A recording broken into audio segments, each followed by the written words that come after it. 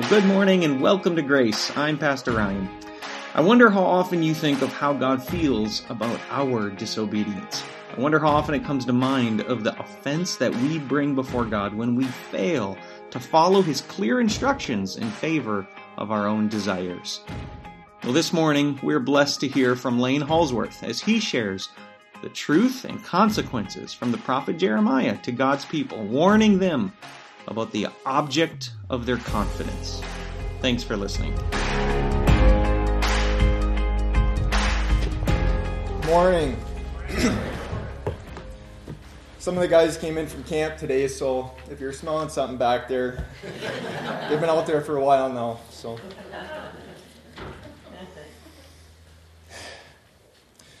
my wife plays volleyball most Monday nights in town. Well, the first time she played, our youngest boy, Silas, he was around 2 months old. Well, Mom was obviously dialed in on him. She knows his sleep schedules, feeding routines, bowel movements, you name it, she's on it.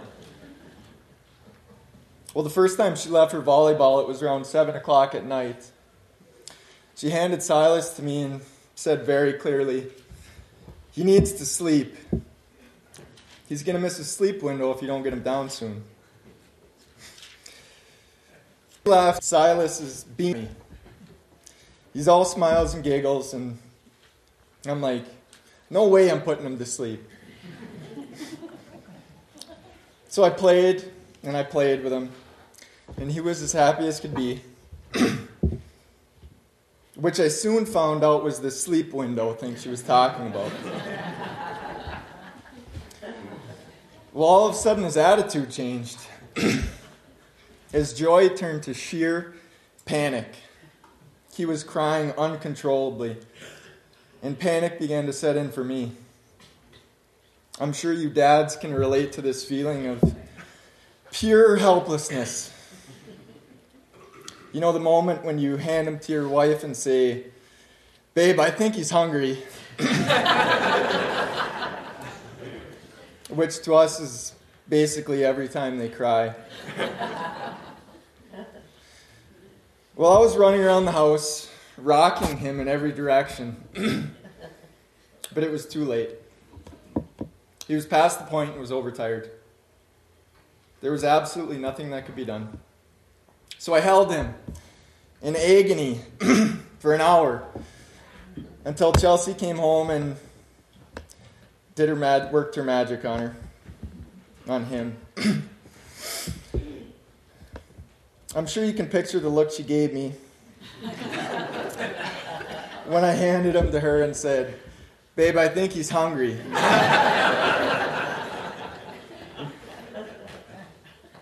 No, I was given specific instructions. It's amazing the gift God has given mothers, and being home with him for 2 months, she obviously knew how he ticked, needed, and when. She knew better, and I knew that, but I did what I wanted to do, and I paid for it. Now, I have a million stories like this, and I'm sure you do too. But now picture our Christian lives without putting our trust in Jesus. It's kind of the whole point, isn't it? God tells us repeatedly to lay ourselves down and follow Him. But we are a world of worry, a world of self-help, a world of, I got this. Now I'm going to read through a passage from Jeremiah, which addresses a nation so very similar to ours. If you could turn with me to Jeremiah chapter 17. I have a page on that, if anybody gets there. 1105. So Jeremiah is known as the weeping prophet. I was talking to Mr. Ketela a few weeks back, and I told him I was going to be speaking on Jeremiah. And he just looked at me and said, well, gee, you're not going to cry up there, are you? So why was he the weeping prophet? God called upon Jeremiah to deliver his word to a people who were living large. Times were good for the people of Judah. God had delivered them from Egypt into a land that he promised. It was fruitful. Well, now that they were there, they didn't need God anymore. They were rebellious. They worshipped false gods, were sexually immoral. They flaunted their sins in the streets. And they gathered around them false prophets who told them how great they were and how God was blessing them. Now insert Jeremiah. Jeremiah told them the truth from our Father, and it wasn't popular. See, God was angry with them. He delivers them from harm into the land that he had promised, and they want nothing to do with him. Jeremiah tells them repeatedly that they must repent from their sin, or God was bringing wrath from the north, that he was going to destroy them with overwhelming armies. But they would not listen. Didn't want to. They held their trust in themselves, and the fear of God had left them. Jeremiah delivered this message for over 40 years to an era of 5 different kings. And they hated him. Yet onward he went with the power from God to do his task. Now, how heartbreaking for him. He had the word from God, and it was in one ear and out the other. Now I think about our faithful pastors we have today.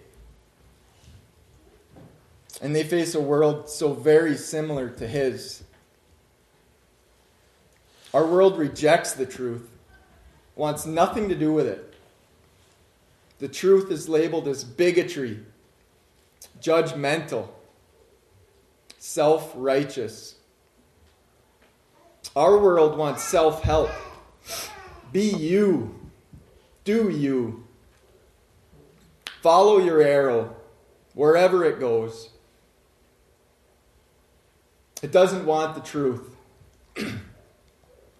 So Jeremiah 17, 1 through 8.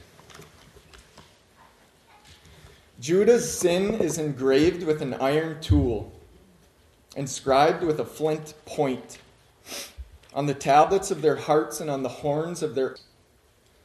Even their children remember their altars and Asherah poles, beside the spreading trees and on the high hills.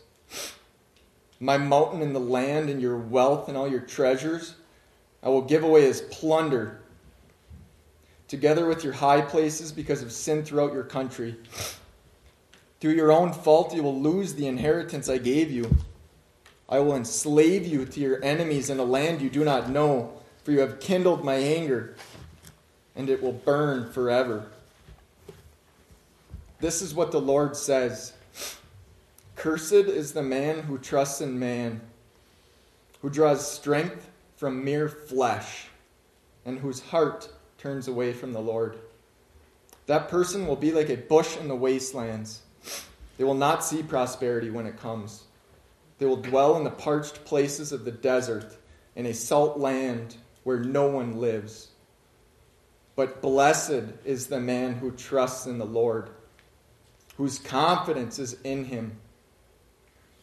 They will be like a tree planted by the water that sends out its roots by the stream.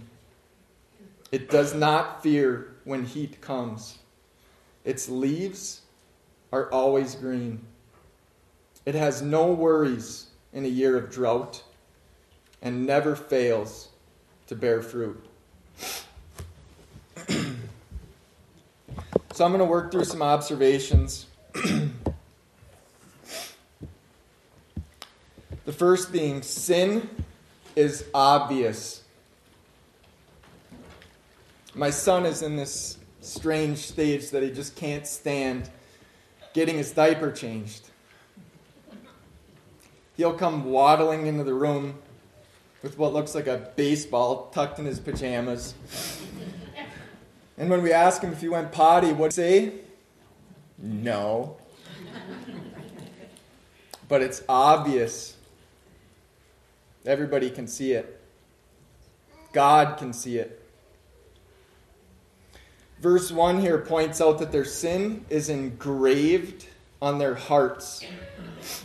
Even their children can see it. It is beside the spreading trees, high on a hill, throughout the country. And I also think it's worth noting here that it's mentioned how their children can see their sin. My wife might get mad at me for this, as she is a speech pathologist, but talk is cheap. We can tell our children what to do until we're red in the face, but it is ultimately our actions that will be passed on. My oldest boy, Ezra, was swinging his hockey stick, mini stick, at a block of wood the other day, in a perfect wood-splitting form. And I was amazed. I told Chelsea, look at that, his form is perfect. How in the world did he learn that? She just looked at me and said, you do know he watches you split wood like every day, right? No, on the contrary, my dog has just been a bugger lately. We've been busy with the kids and overwhelmed at times. And when he does so much as get in my way, I'll yell out in anger, Gus, go lay down! Well, now my wife and I will be sitting down on the couch, and Ezra will just randomly walk up to Gus and yell, Gus, get down!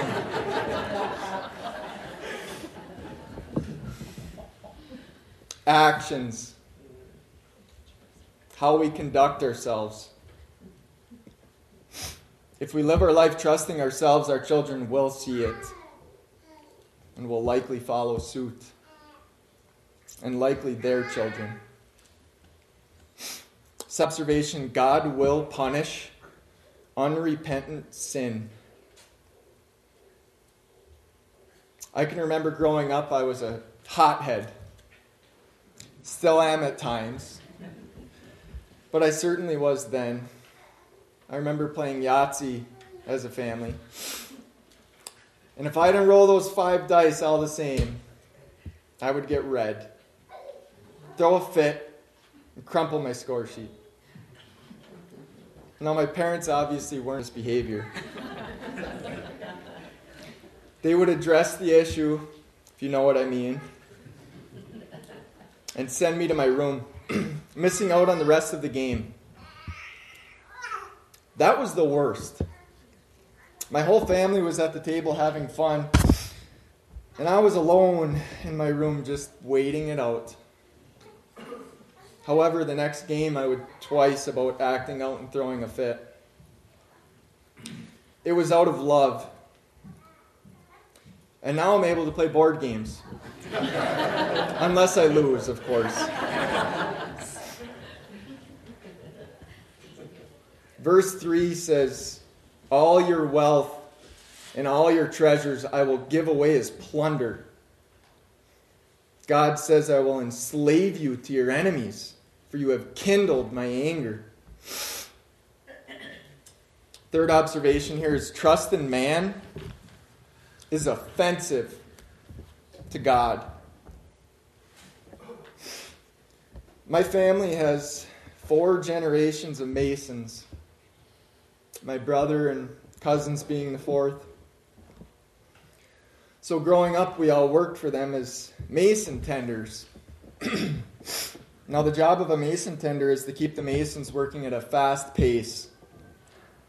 making sure they don't run out of mortar or brick, whatever they might be laying at the time. You also have to fetch tools for them that they might need. Well, imagine my dad yells down to me for a pointing trowel.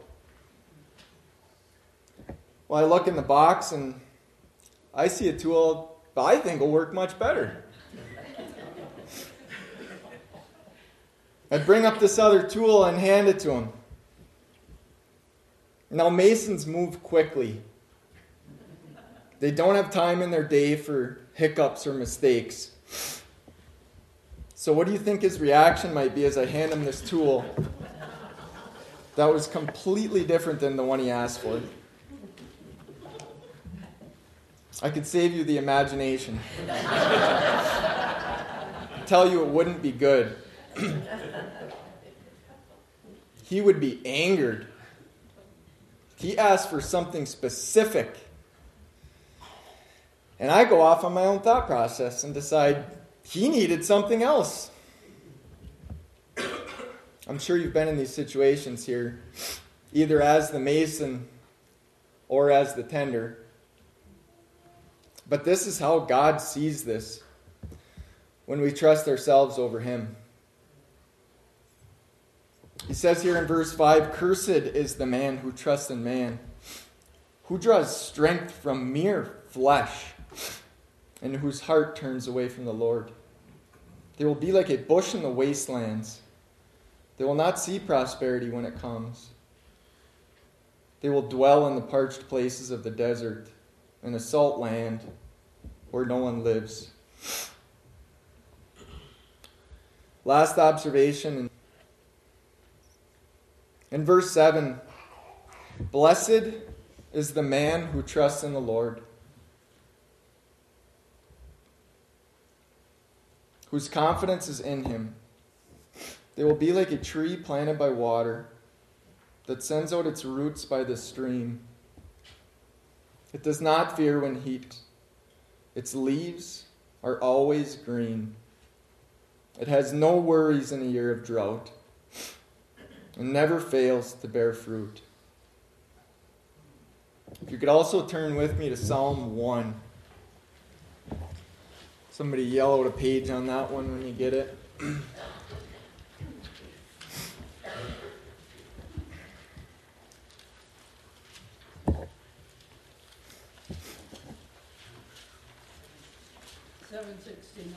$769.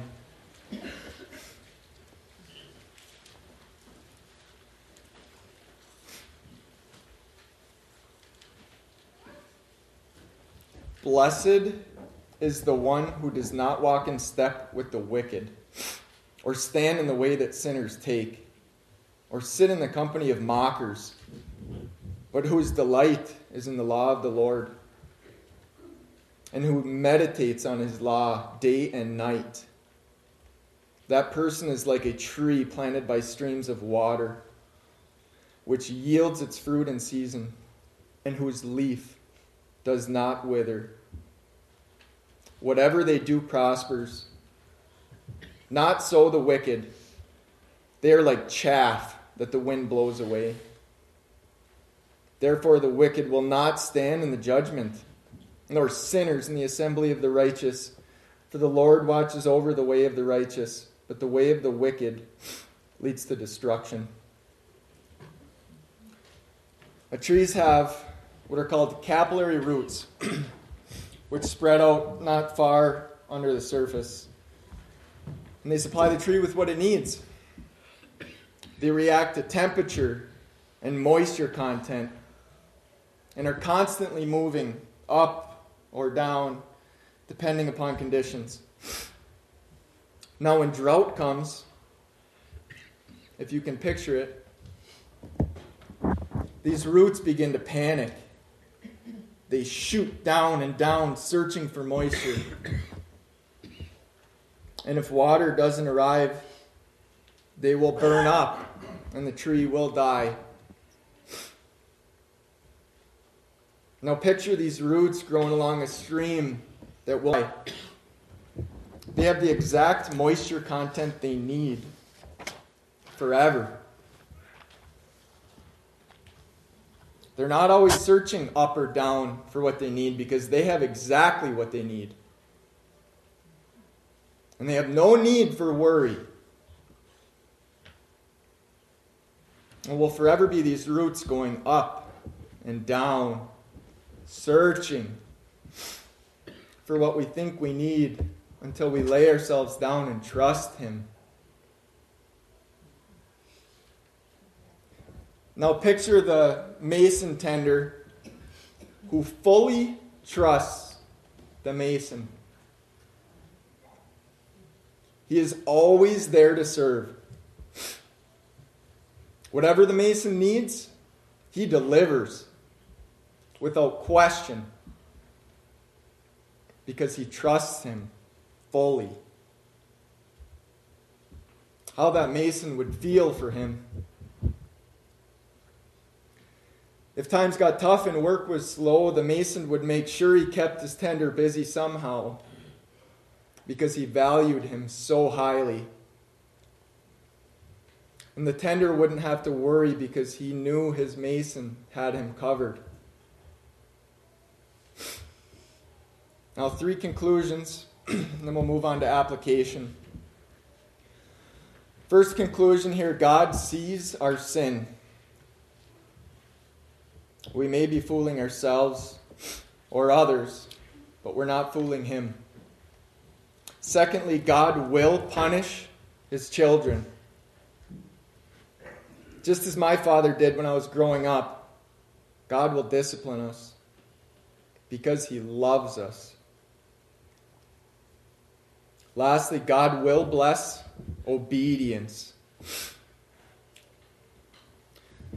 So application, I have 3 points here. First is we must examine ourselves.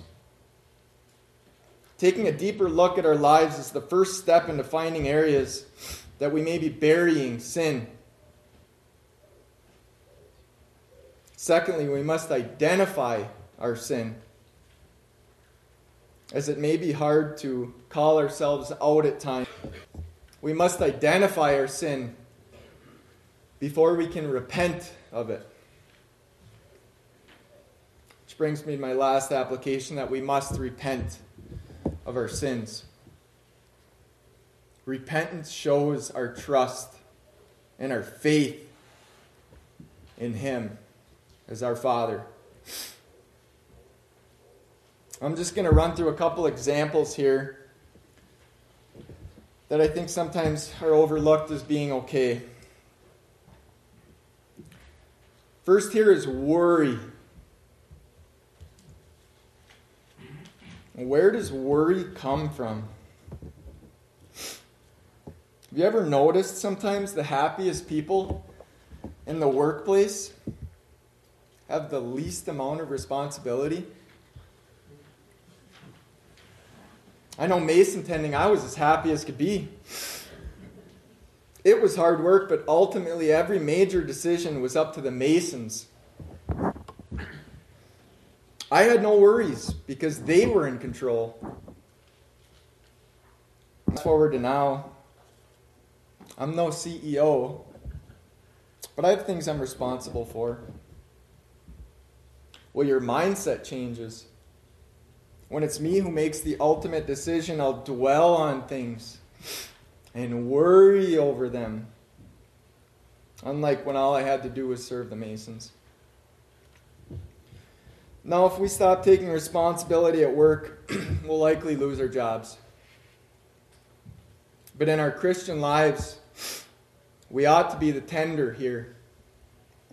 We serve Him, and He makes the decisions and guides our path, as He is able, and we are not.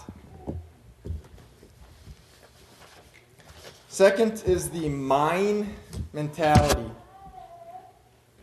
as most toddlers do. My oldest son recently learned the word mine. He whimpers and whines if the dog so much as sniffs his bowl of raisins, or if we decide there's something he shouldn't be playing with. He shouts, "Mine!" My wife and I are attempting and I'll say attempting, to teach him that everything belongs to God and nothing really is ours. We haven't earned anything ourselves, as it is the Lord who provides us with all that we have. And like the people of Judah, we live in a society of mine. Just as I shared earlier when I should have put Silas to sleep. I did what I wanted. Not for the better of my son and also for my wife. As a society, we've decided that it's our right to do to our bodies as we please. Because it's our body and our choice. We splurge our bonus checks on unneeded items because we deserve it. We don't call somebody we haven't talked to in a while because it's not our turn to call them. We watch unhealthy TV shows because it makes us happy. We don't spend the necessary time raising our children because we need time for us. Lastly, here's what I think. Now, there's nothing wrong with this phrase if it is followed by biblical knowledge. As God gave us the ability to use His Word and apply it to our lives. But what if it isn't grounded in His Word? I think you can agree here that most of the time we hear this, it isn't. We are so fast to jump up and share our opinion. And while we may be real good thinkers, God says. Now, obviously, if somebody asks me what kind of tree they have on their property, I'm not going to tell them to turn to Luke chapter 3. But we take major steps in our lives without biblical counsel. This doesn't really mean locking yourself in your room and reading His Word, looking for an answer. As when we're alone, we have a tendency of twisting things to be the way that we want them. This is where the church comes in. This is what it's here for. Seeking out a brother or sister in Christ who models biblical behavior is where we should be looking. But we're stubborn and we're proud. We think it's within ourselves to find the answer. Again, pointing back to Judah. Now, as Derek pointed out last week, we are not our sin. As hard as we may try, we will ultimately fail. Just as Peter denied Jesus, and just as the disciples slept when Jesus asked them to pray. But it's identifying these areas in our lives and repenting of them. So my challenge is this. Examine yourselves. Identify one sin in your life that may be camouflaged as being okay, and repent of it. If you could pray with me.